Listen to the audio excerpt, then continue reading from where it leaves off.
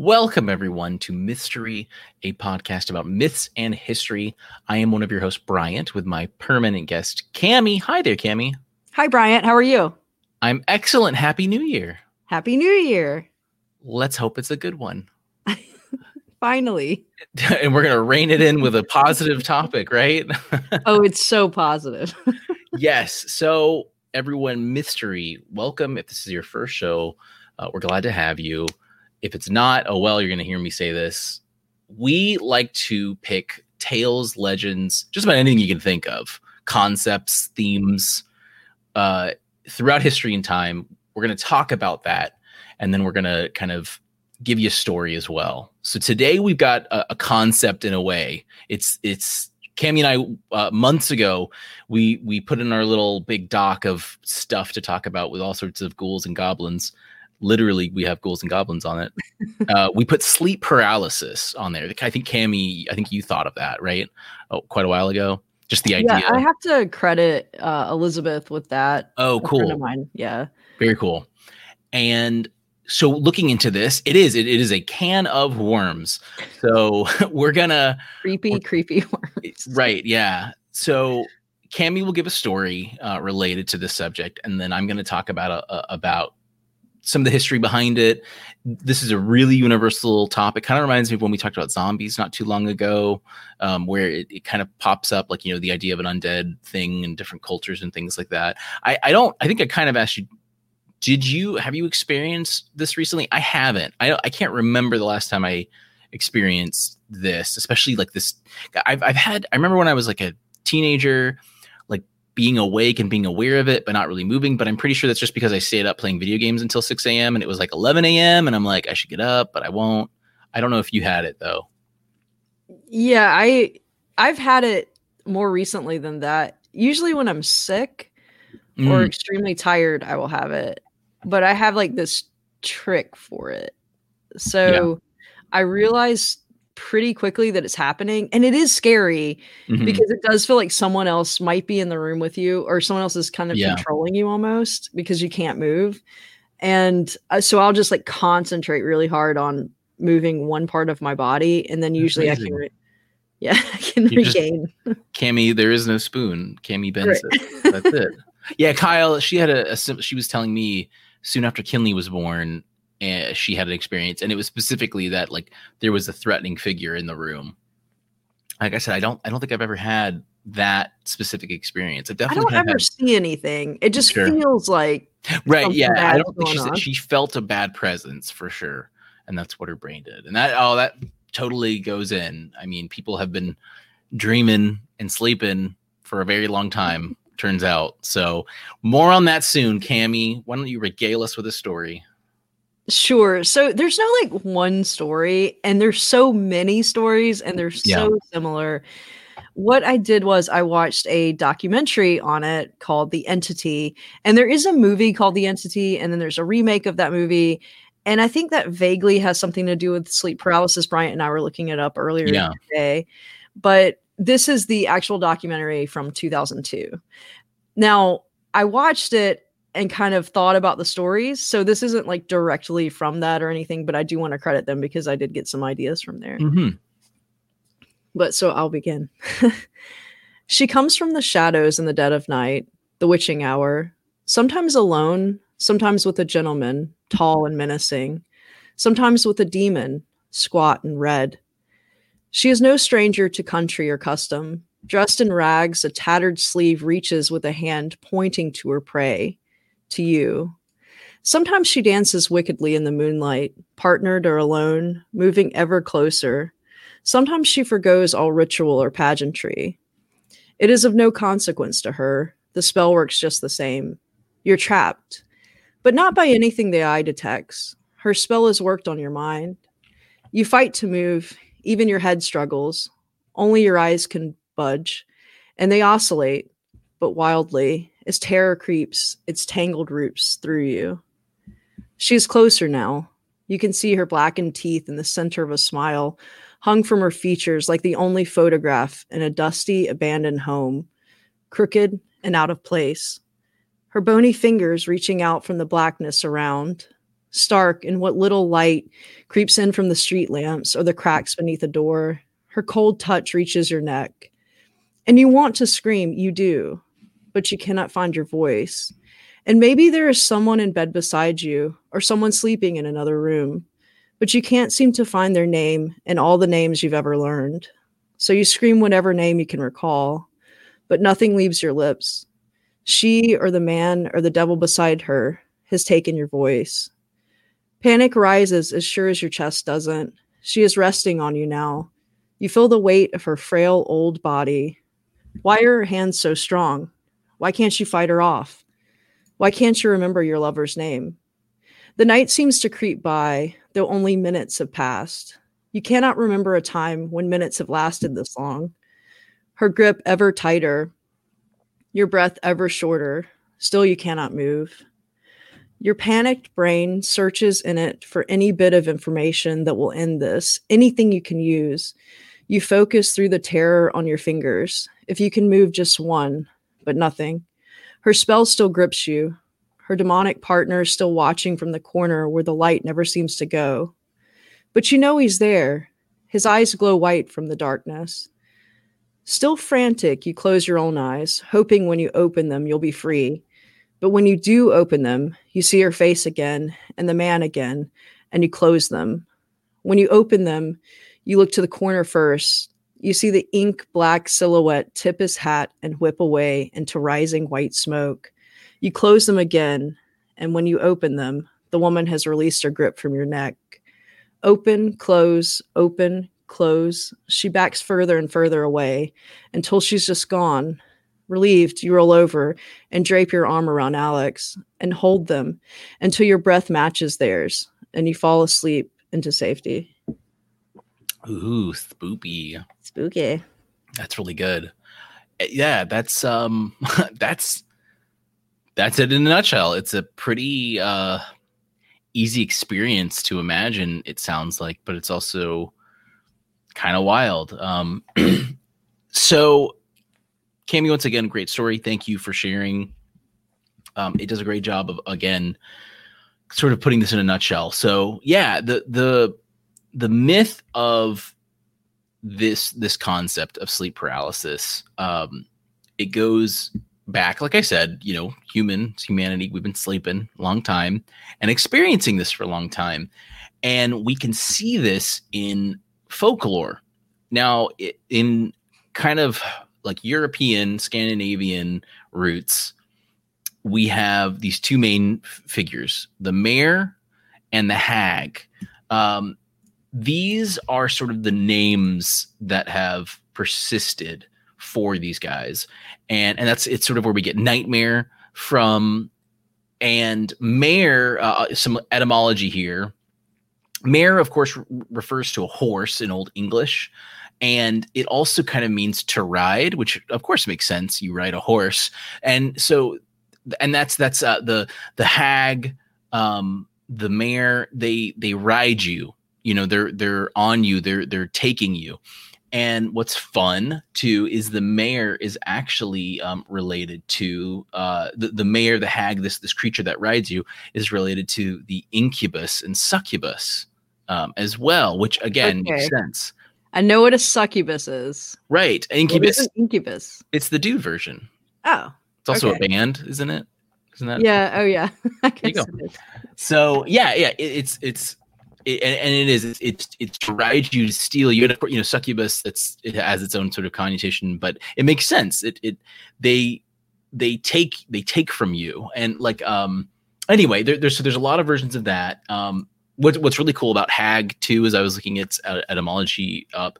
Hag comes from Middle English, and it's refers to like what we kind of say now as like that she's a hag, a ugly old woman is what it's going to refer to, like in story and literature and stuff. But it comes from the Dutch word hex, or it comes from three origins. So Old English hagtes, Dutch hex, and German hexa. Hex, like a spell, a hex on you, a curse of some kind. So that totally makes sense. I think that's the modern word for witch in German too, is hexa. And so you can kind of see where this is sort of going. There's a maliciousness. It's a woman. She's taking it from you. You're sleeping. Something. It's negative. I mean, it's a negative feeling, no matter what. And as recent as today, but like in the 17th and 18th century, we have paintings that depict this, where it's this demonic creature sitting on your chest and taking you. But this is a very persistent thing. And so I've got a couple sources here. I started with Wikipedia, of course. OxfordMedicine.com was one that I went to as well. And that's what's really cool too, is during my research, I found that there were a lot of papers and a lot of medical sort of angles to this, because this is a condition. This happens to people, and it goes further too. There are these paralysis, like panic attacks. There's a lot. Sleep paralysis disorder is what it's really connected to as well. But beyond the medical and health sort of aspect to it, it is really, it's wild to see how many cultures have their own sort of version of this, and in a mythological sense too. One of my favorites was the Brazilian pisadeira. She who steps is what it means, and it's apparently a tall, skinny woman with long, dirty nails, white tangled hair. Sounds like the witch from Left 4 Dead 2 or Left 4 Dead. And so I'm going to quote here. She lives over the roofs, waiting to step on the chest of those who sleep with a full stomach. That's the prerequisite. You've got to eat until you're sick, and then she'll be like, you know what, you son of a bitch, too many calories. So yeah, sleep paralysis, Oxford Med says is the original nightmare. And what I like is they mention how Lilith, the ancient, biblical Mesopotamian 2500 BC referenced thing in the very famous Sumerian list of kings. That's the hard evidence that we have of her being referenced. She is related to the concept of a succubus and an incubus. So this goes pretty deep if we make these kind of weird connections and lines that we're crossing over. So it goes as far back as that, even further, I'm sure. And then today it's sort of taken on, they didn't give too many examples really, and I couldn't find any, but alien abductions, ghost, shadow people, that's kind of, it's evolved. It's persistent. Again, this is still happening to people. This isn't going away. And so the explanations kind of change. It's just really cool. Canadian Eskimos, this was another website it's actually a Gov website, ncbi.nlm.nih. It's a health institute thing. They mention how Canadian Eskimos attribute sleep paralysis to the spells of shamans. Japanese tradition, it's a vengeful spirit who suffocates their enemies. In Nigerian culture, a female demon attacks during dreaming and provokes paralysis. So we've mentioned this word before on the show, mytheme, all one word, not myth meme. We'll always say that too. This is a textbook definition of mytheme. So a mytheme is like an idea that occurs in multiple societies and cultures, but independent of one another. So, this concept, this phenomenon, sleep paralysis, happens regardless of if these Nigerian cultures and Japanese cultures had contact, but they had this explanation that's similar, and especially in the Nigerian one, it's specifically a female demon, where the hag, the mare, usually a woman, that sort of thing. So that's what I really love about this one. It's just the way that it goes. And again, there's another website I used, Wellcome Collection. I had to Google this. I found this one because I was like, why does sleep paralysis happen? And it occurs when the brain and body are not in sync during the sleep process. That's it, kind of in a nutshell, is what they said. And then they reminded me as well, from ancient Mesopotamia, so 2000 BCE into the Roman Empire, the incubus succubus is where what rules, and that sounds very Latin in a way, and it originates from the Latin to sit on. The incubus sat on top of your chest, inducing horrifying dreams and physical immobility. So we do have this really cool old root system to how these myths evolved. And I forgot, they mentioned too, the word mare also can mean, from Old Norse, it could be related to the verb marin, which means crusher. So it's, yeah, the riding, the crushing, stepping, this keeps coming in, like from the Brazilian culture and so on and so forth. So, and they also mention how the concept has evolved from a demon sitting on your chest to aliens, unidentified flying humans sitting on your chest. A lot of aliens in like the 90s, right? Yeah, nothing else going on then. So yeah, this is just really cool. We could definitely do like episodes on some of these. One really cool thing is, Cami and I, we're from South Carolina. That's where we are right now. And the hag, or a boo hag specifically, is local to Gullah culture, so Southern African American culture, but it's also around in some like British Canada provinces, old colonial territories, and in the South, in like South Carolina and stuff. So it looks like, and which comes directly from the English colonial connection, is this concept of the hag. And the boo hag very much so is kind of mystified in folklore. What's really cool about the boo hag, if you look at her Wikipedia page, it talks about how the boo hag it's very vampiric. It steals your life, not from blood, but from riding you, taking your breath. So again, it's the taking over your body. You can't do anything about it. And it's cool because it's not blood, it's breath. You can't move, you can't do anything, you can't speak, super cool. I really like this. How persistent these ideas are and how they come through, and they just evolved in a lot of different ways. Yeah, it's great. I thought I've got like the old pictures and stuff, and it's just it's bizarre, like, to see the interpretations of these little demons sitting on people and just staring on them, and the people look anguished and scared and horrible. But yeah, I really like this. Yeah, the old hag ridden, all that kind of comes from Anglophone North America, directly from England, from English culture, getting mixed in with some other folklore, and then it kind of evolved on its own. And that's really where we get like the modern day idea of hag and stuff like that. So yeah, that's kind of everything in a nutshell for me. I kind of feel like I'm missing out that I haven't had this experience, and I'm probably jinxing myself now. It's so creepy. Yeah, it really is. On your back. It always happens to me if I'm sleeping on my back. Yeah, I'm a side sleeper. Oh, also, supposedly, this is like folklore stuff that I've heard a couple people say when I spoke to them about sleep paralysis. Mm-hmm. But cats protect you from it. So if you have a cat, you don't get it because that's cool. Protecting you. Yeah. And that's in the mare. I think it was the mare section. There's all sorts of crazy things that people would do to stave off the mare, like tying ribbons, and the mare could even affect horses as well, because so I guess sometimes they'd wake up and their horses would be like dripping with sweat and would be tired, and so obviously something rode it, so that might be where the horse mare connection even goes further, not just from like a verb meaning to ride or something like that.